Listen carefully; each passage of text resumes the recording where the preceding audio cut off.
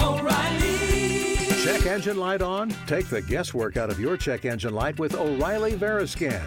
It's free and provides a report with solutions based on over 650 million vehicle scans verified by ASE certified master technicians. And if you need help, we can recommend a shop for you. Ask for O'Reilly Veriscan today. O'Reilly Auto Parts. There's nothing like snook hook sets at dawn or catching a tarpon in the moonlight. Find your next fishing trip made easy on fishingbooker.com and experience the magic of the Sunshine State or any other destination on your fishing bucket list. Book a blue water adventure in search of sailfish or go snapper fishing with the kids. With over 6,000 captains and trips to choose from, planning your next one just got a whole lot easier. Download the Fishing Booker app on the Google Play or App Store, or visit them online at fishingbooker.com to book your trip today. Getting ready to take on spring? Make your first move with the reliable performance and power of Steel battery tools. From hedge trimmers and mowers to string trimmers and more, save on select Steel battery tools. Right now, save $50 on the FSA 57 battery trimmer set. Real Steel. Find yours at steeldealers.com. With AK-10 battery and AL101 charger, offer valid for limited time only while supplies last. See participating dealer for details.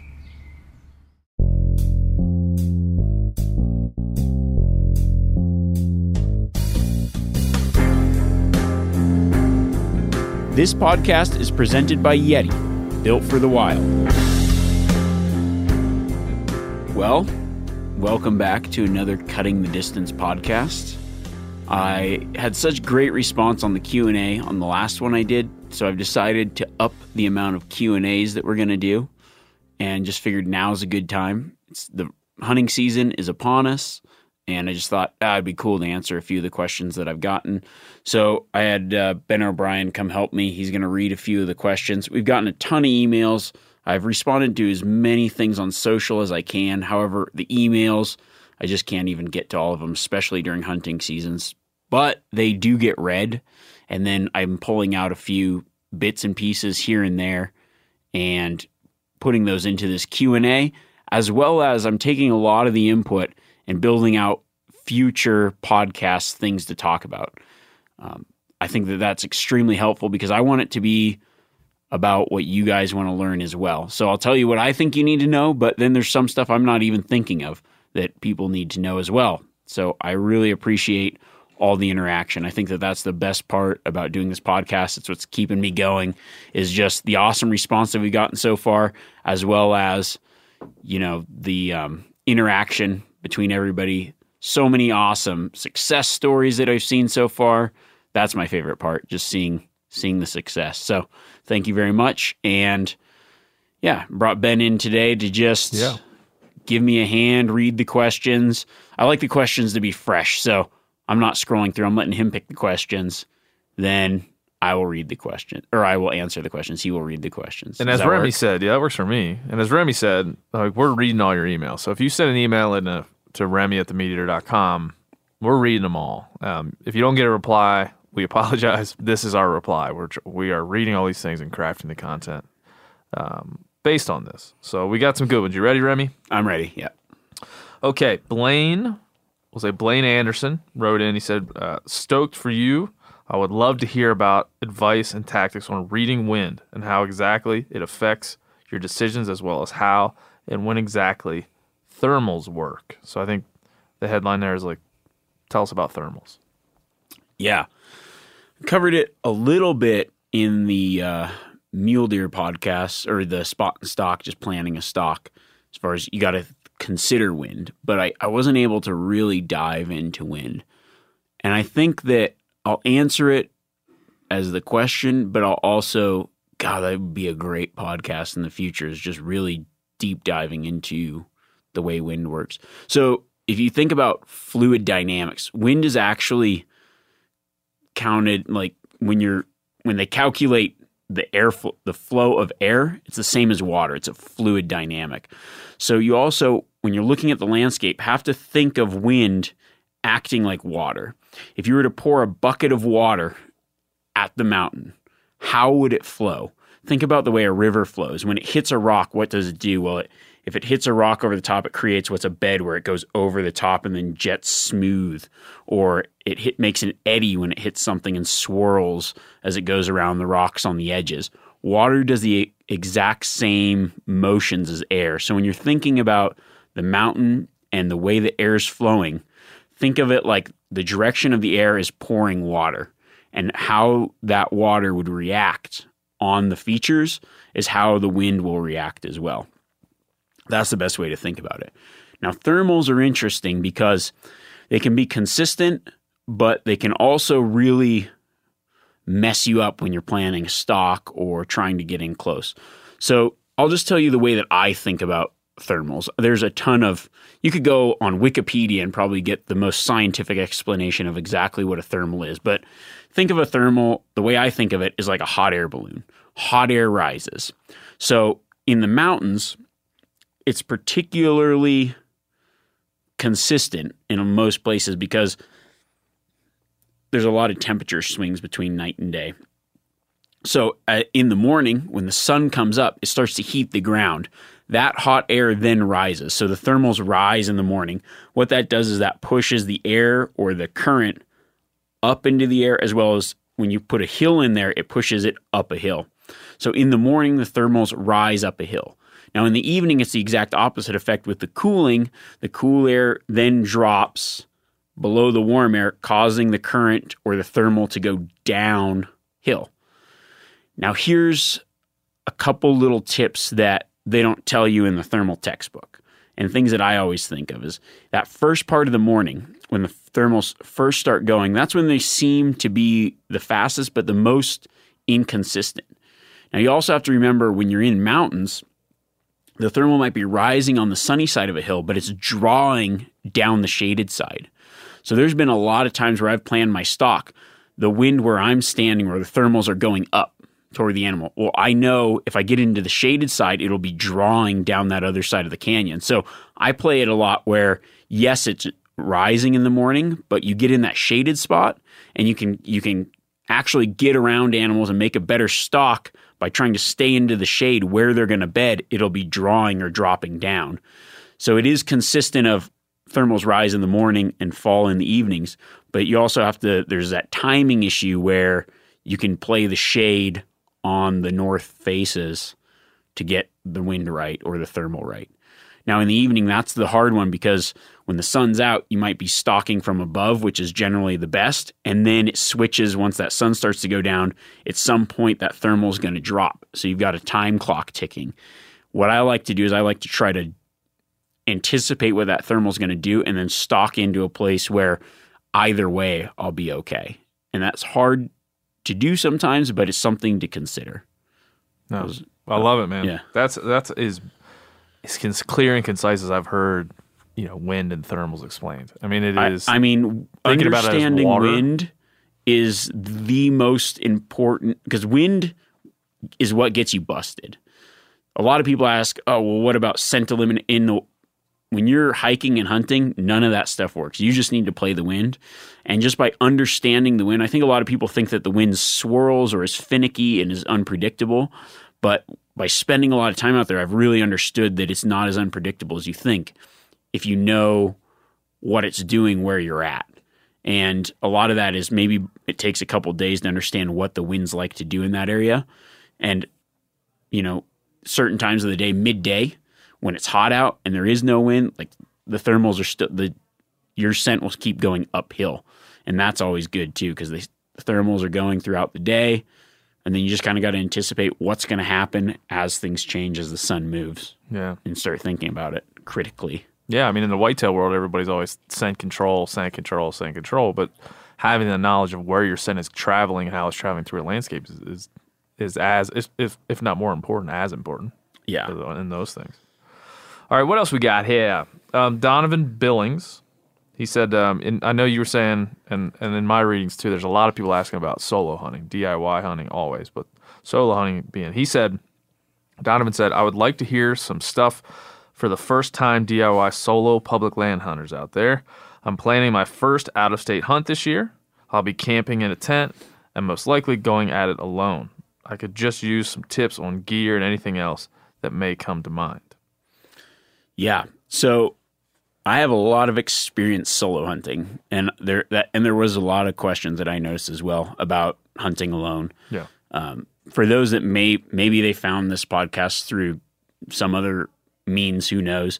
I have done a show for the last just finished our 10th season. Will be 11 years now.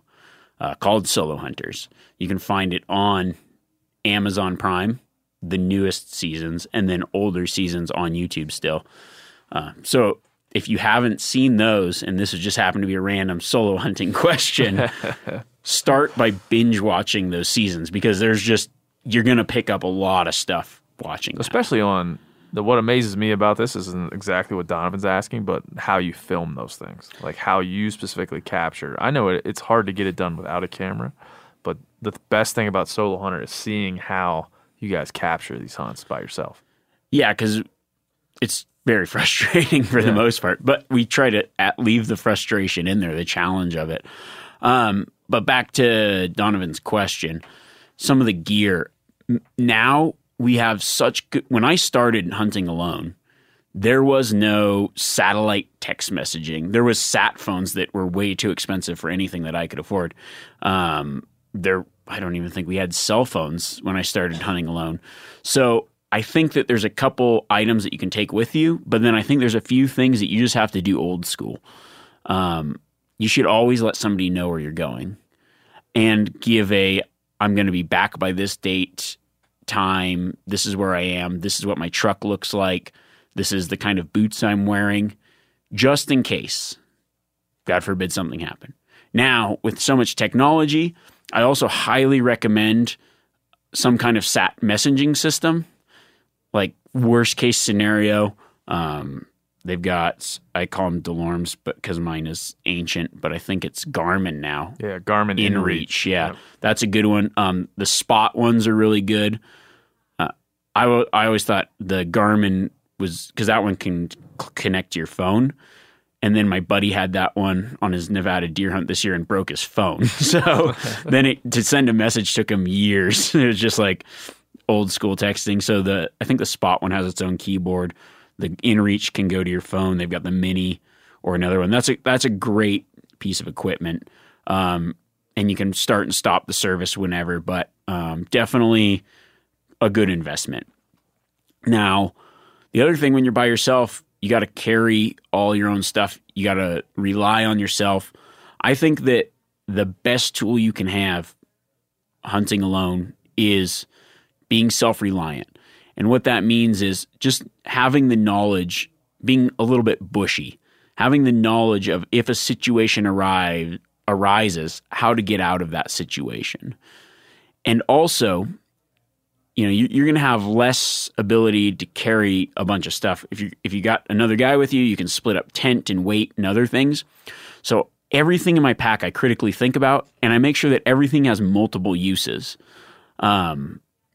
If I've got I'm trying to think of some stuff that's in my pack always. I just try to, every trip, take out the things that I didn't use the trip before until it's about bare bones. But I try not to double up on anything. Like, I know some guys, they'll have a multi-tool and then a skinning knife and then all this extra stuff. Really cut down the weight of the extra things you take. Make sure everything has a purpose and it's like, this is what this is for, this is what that's for, and bring those kind of few items, if that makes sense. That does. Kind of jumped around a little bit there, but yeah, I mean, the InReach is a huge one. I've used that all over the place. So I don't go anywhere if I don't have service without it. I clip it to the shoulder strap of my pack and just leave it there, and it's always there. It's always charged. You just don't leave home without it. Yeah, and if you're by yourself too, like just being self-reliant, you need a little bit of extra. Like, I always have some duct tape wrapped around my water bottle. That's always good for patching yourself up. Have some knowledge in what's in your first aid kit. Go through your first aid kit and know what's in there, because the difference between a bad situation and whatever. I mean, I'm talking about the dark side of solo hunting is just no one's there to help you if stuff goes bad. But that's everything else is just hunting, But as far as gear goes, you just need something that can get you back safely, really. That's the only difference, I would say.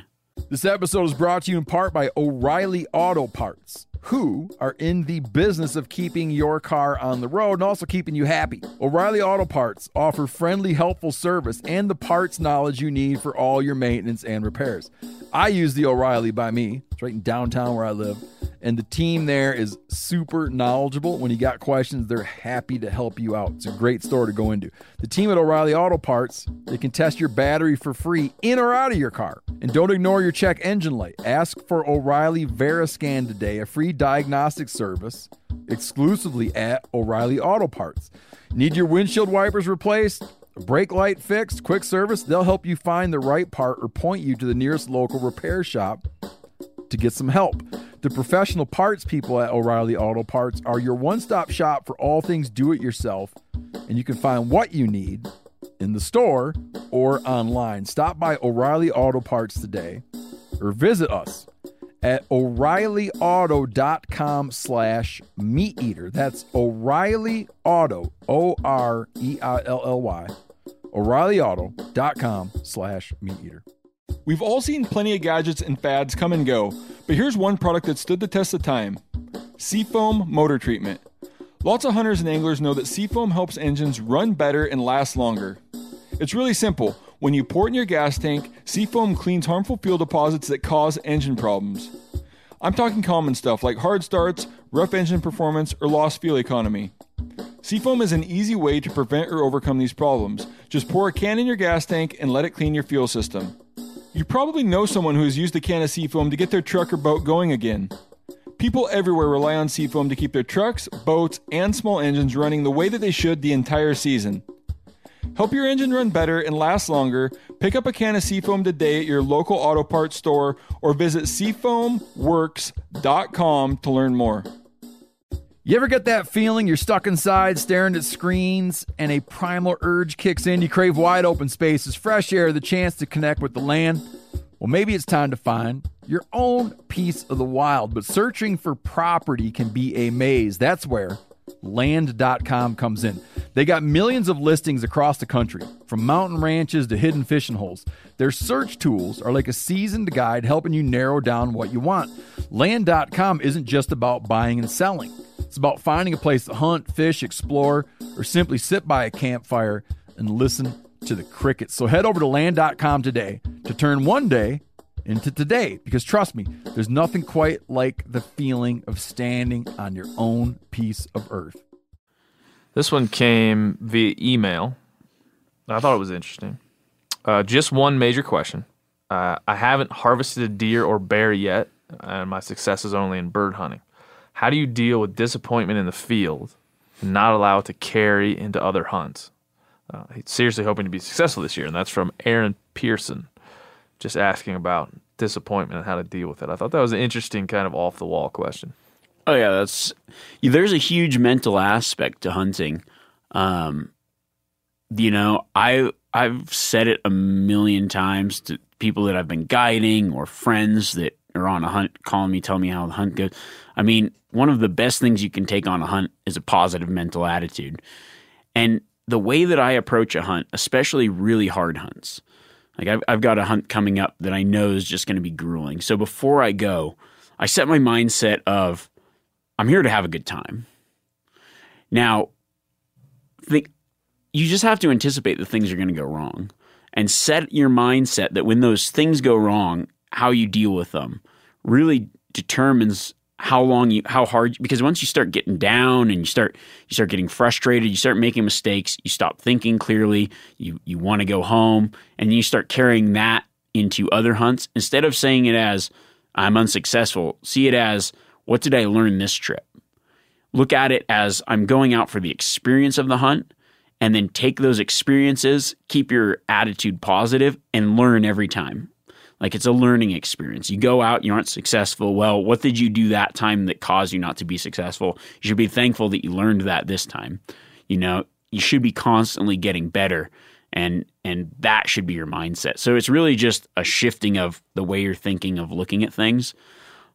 I know there's so many hunts that I've been on that have just been, especially when I'm by myself, grueling, and every day things go wrong.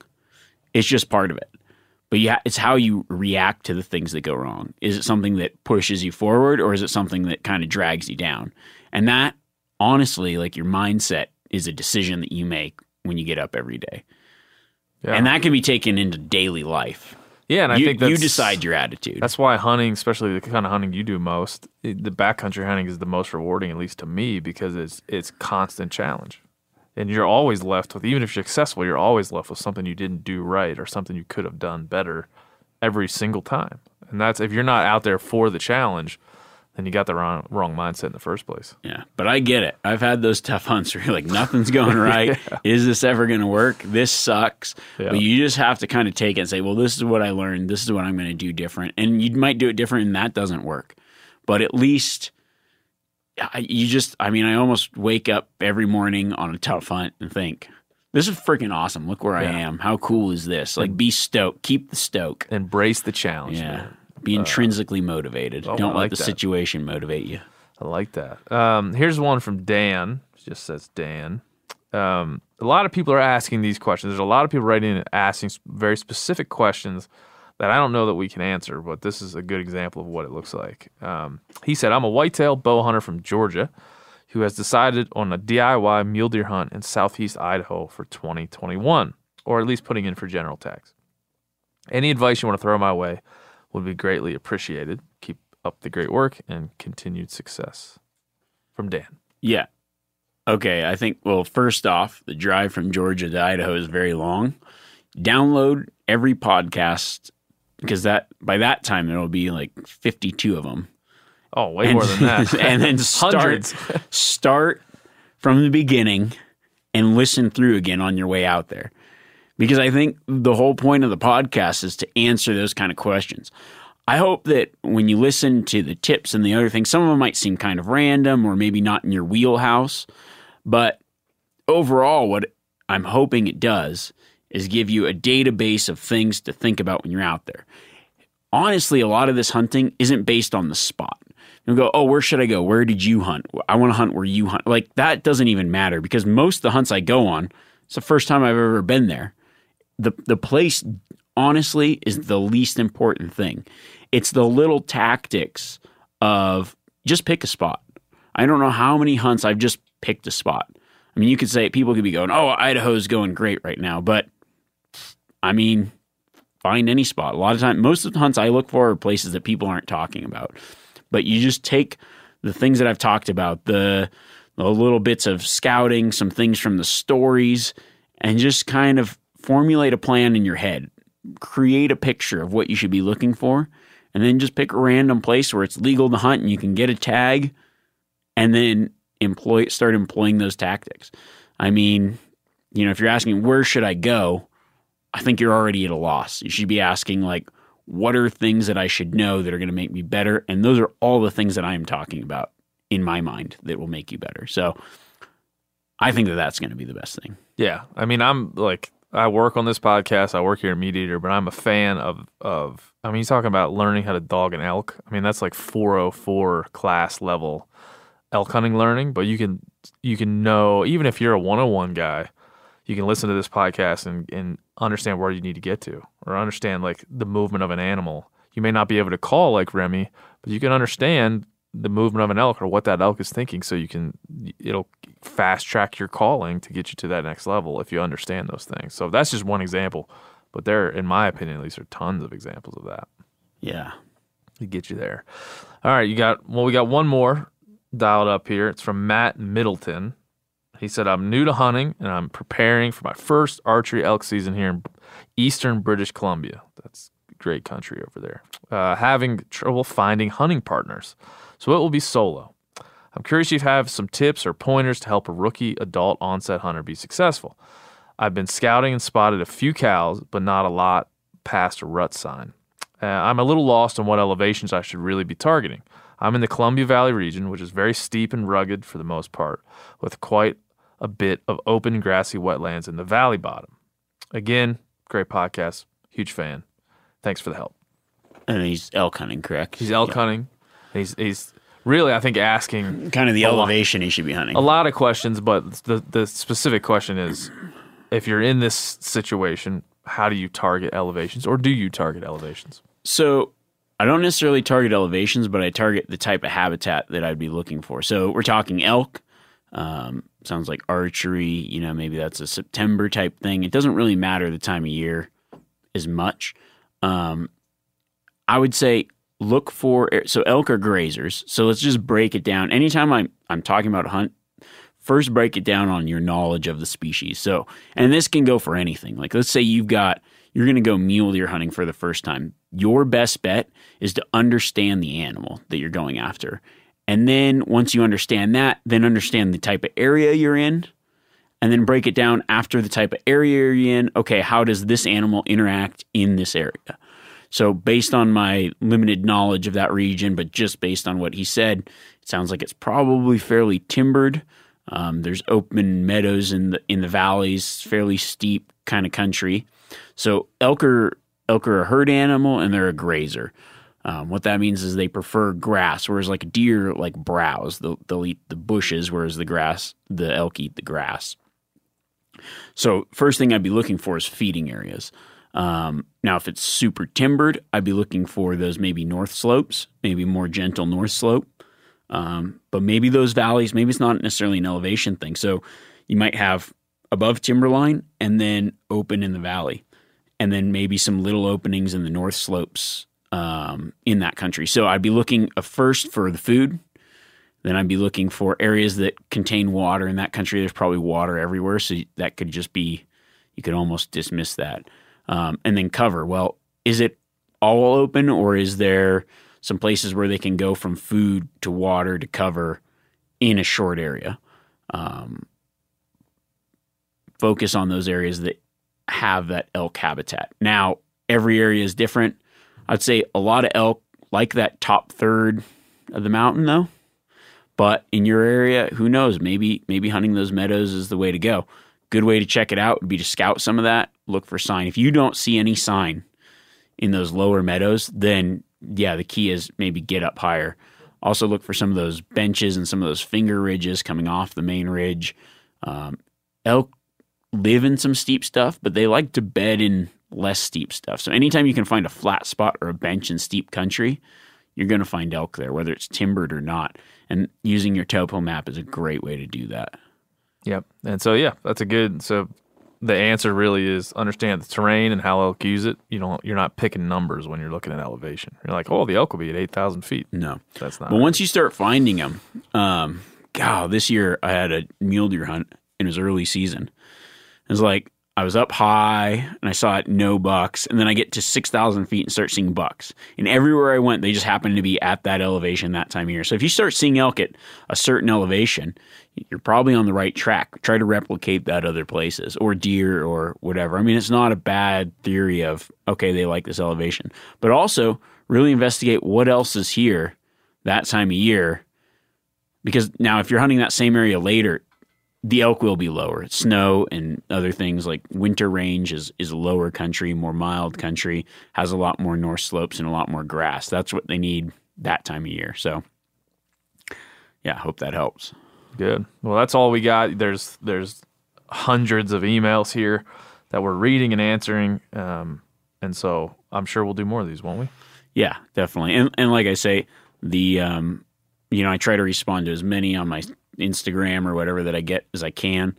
I pulled a few of those questions from there, and then the Remy at meateater.com is where you're reading a lot of these from. Remy at themeateater.com is where those last couple came from, and there's many. The good thing or convenient thing is there's many that are similar to the ones we're reading. So we're trying to cover off on the most popular topics that we're seeing in the inbox. Perfect. Yeah, appreciate it. And next week, we'll get back into some more stories, some more tips, some more tactics. But yeah, thanks for all the support, and let's keep it going. Appreciate it. See ya.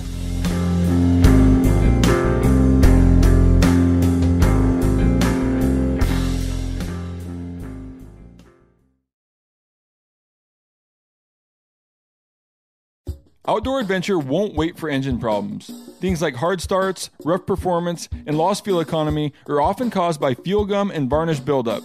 Seafoam can help your engine run better and last longer. Simply pour a can in your gas tank. Hunters and anglers rely on Seafoam to keep their engines running the way it should the entire season. Pick up a can of Seafoam today at your local auto parts store or visit seafoamworks.com to learn more. Getting ready to take on spring? Make your first move with the reliable performance and power of Steel battery tools. From hedge trimmers and mowers to string trimmers and more, save on select Steel battery tools. Right now, save $50 on the FSA 57 battery trimmer set. Real Steel.